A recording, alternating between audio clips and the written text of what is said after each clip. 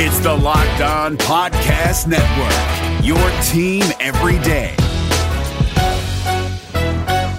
You are seconds away from hearing the daily Locked On podcast you love, but I'd like to tell you about another podcast I think you'll like. Rejecting the Screen, hosted by NBA experts Noah Kozlov and Adam Stanko, features provocative interviews with NBA stars and unique perspectives from around the game. Subscribe to Rejecting the Screen wherever you get your podcasts.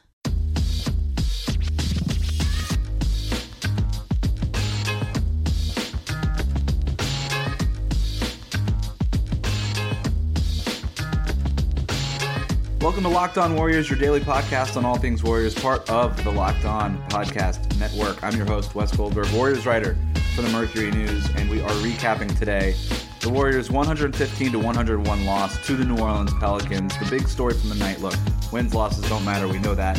Big story from the night was Dragan Bender's debut. The Warriors had signed Bender to a 10-day contract. We talked about that last week with San Francisco Chronicle writer Conor Letourneau. We broke down that signing. But this was the first opportunity that the Warriors obviously had to see Dragan Bender. In fact, it was just hours after he actually signed the paperwork on Sunday afternoon that he was playing. He was in the Warriors lineup, and he got some minutes immediately, and he played 20 minutes on the night. He had 6 points on 2 for 8 shooting, 2 of 5 from three-point range, 5 rebounds, 3 assists, and he also had a block.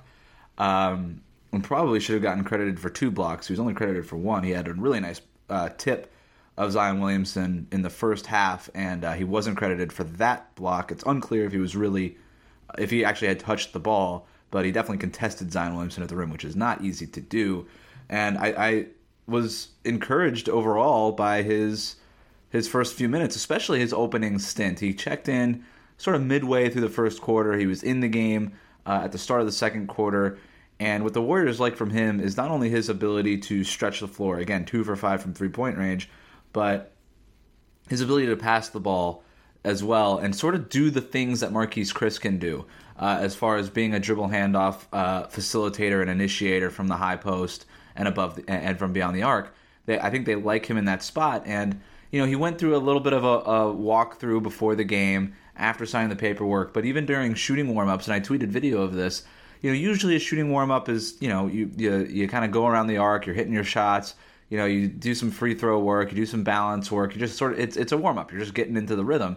But for him, it seems like a lot more like a workout. It looked like it was drill work, and they were running him through a series of pick and pops and pick and rolls and dribble handoffs that went into pick and pops and things like that. It was just a lot of him shooting and handling and what they envisioned him to be doing as part of the offense. And minutes later, when he was actually playing in the game, the actual game, that's what he was doing. And so it's all sort of come together pretty quickly for Dragan Bender. And if you're the Warriors, you got to be encouraged. Look, I know he was only 2 for 8, but you got to be encouraged by how quickly he sort of took to the offense. And defensively, I thought he was pretty good. I mean, they're playing him at the 5. He's mostly played power forward in his career.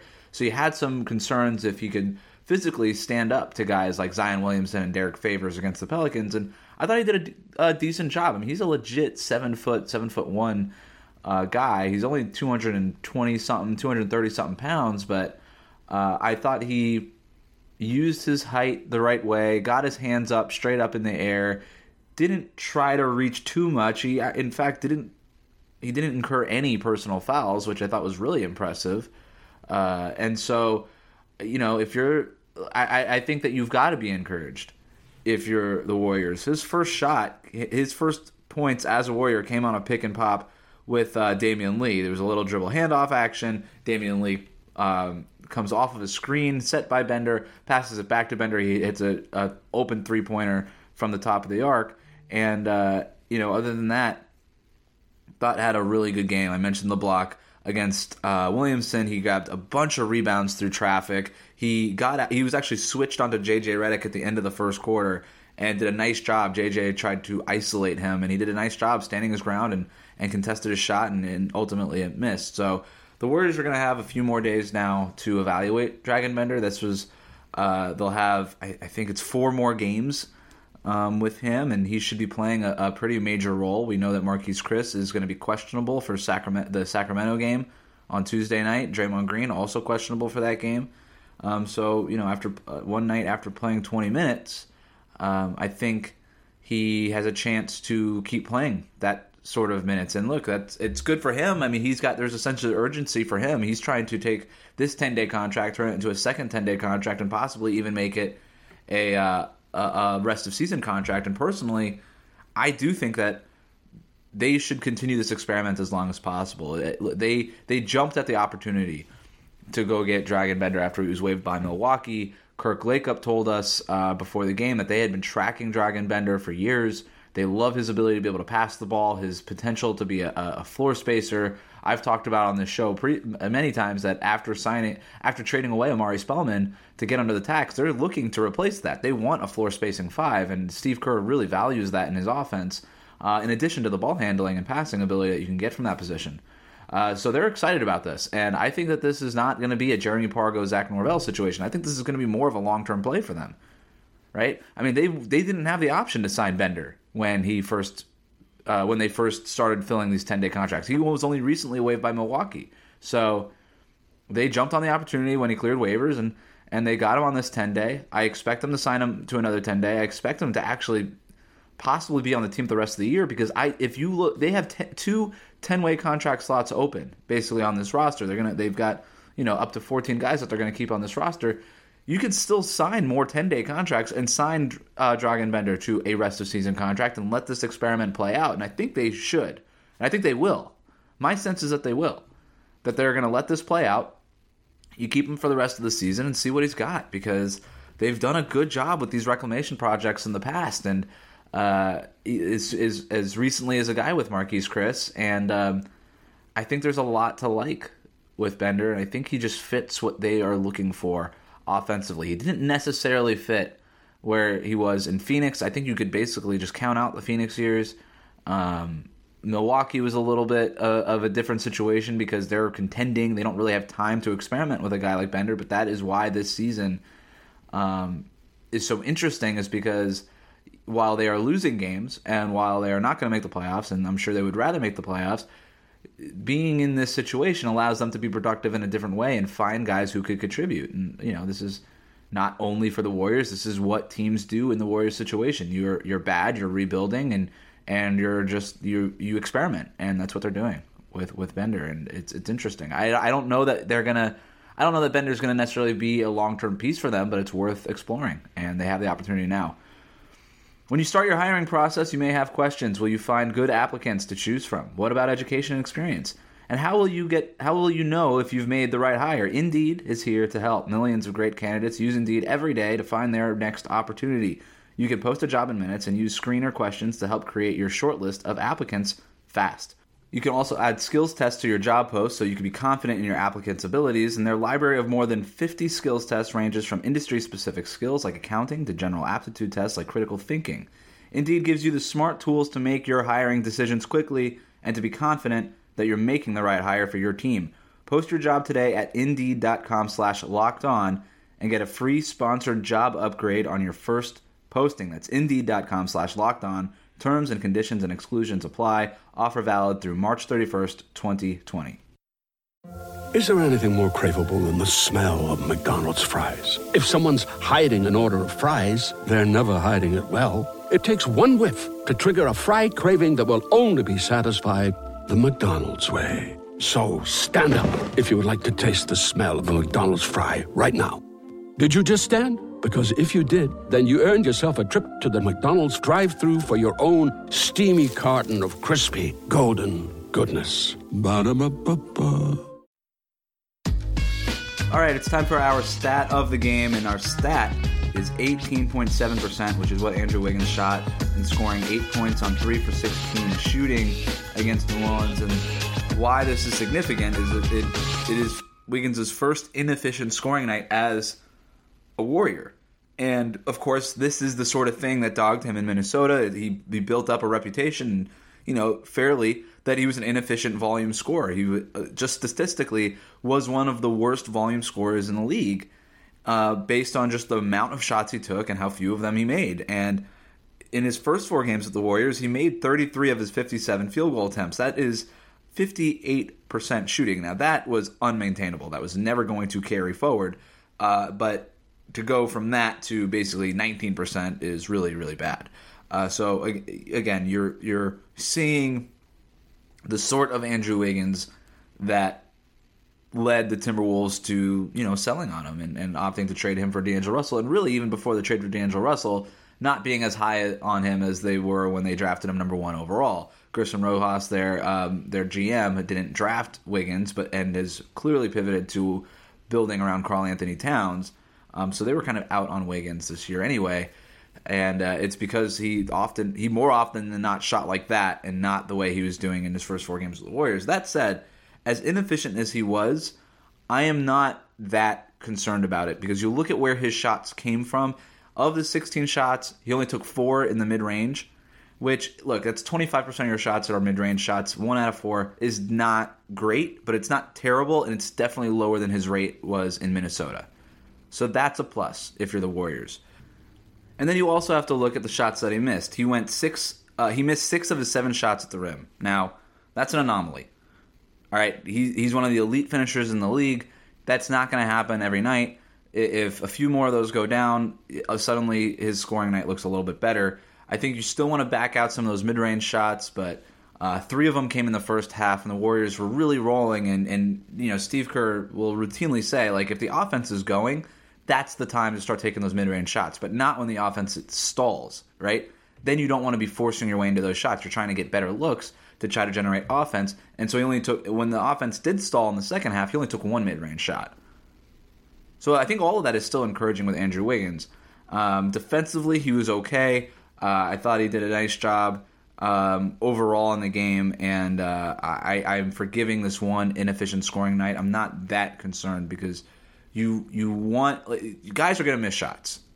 We know that. And Andrew Wiggins is being asked to do a lot without Steph and Clay. And by the way, Draymond Green wasn't there either to help facilitate offense, which he's been a valuable player in doing. So with all those things considered, if he's going to shoot a few more mid-range shots than he otherwise would have, probably if Draymond was playing, and he's going to miss some shots, I get it. I'm not going to freak out about it. Quickly, some other stats from the game. Damian Lee scored 18 points in the first half. He had 22 overall, 9 of 15 from the floor, 4 of 8 from three-point range. That's the kind of guy. Like, that is the sort of performance. Like, he's not going to play 35 minutes a night next year when Clay is available, but if he could score 18 points in 19 minutes like he did in the first half, Damian Lee's been efficient scoring basically all season. And I think you look at him as a valuable contributor off the bench next year. This is a guy who could be sort of your microwave scorer, which is something that the Warriors have been looking for over the last few years. I don't think we can overlook what Damian Lee is going to be able to contribute next year. He also had 4 assists. He's a decent playmaker. So nice night for him. Jordan Poole, 19 points on 8 of 14 shooting, had 5 assists in that starting point guard role. And then Juan Toscano-Anderson, who we'll talk about in the next segment, 16 points on 6 of 10 shooting. Kai Bowman, 15 points on 6 of 12 shooting. We'll answer your Twitter questions next. Support for this podcast comes from CDW and Lenovo. At CDW, we get putting productivity within reach of remote employees. That's why I'm WFC, working from couch and moving everything within arm's length, like the microwave. Lunchtime. You should talk to the experts at CDW. They can orchestrate a more efficient workspace solution using light, powerful devices from Lenovo to keep your teams productive from anywhere, couch included. Yeah, but do they have grabber claws? Whoops. IT orchestration by CDW. People who get it. Learn more at cdw.com/Lenovo Client. Today, every answer matters more than ever before. Because whether it's about health, deliveries, or finance, some things just can't wait. That's why IBM is helping businesses manage millions of calls, texts, and chats with Watson Assistant. It's conversational AI designed to help your customers find the answers they need faster, no matter the industry. Let's put smart to work. Visit IBM.com/Watson Assistant to learn more. This question comes from @NoCap757 on Twitter, who writes in, we have to keep Juan Toscano-Anderson for next year's roster.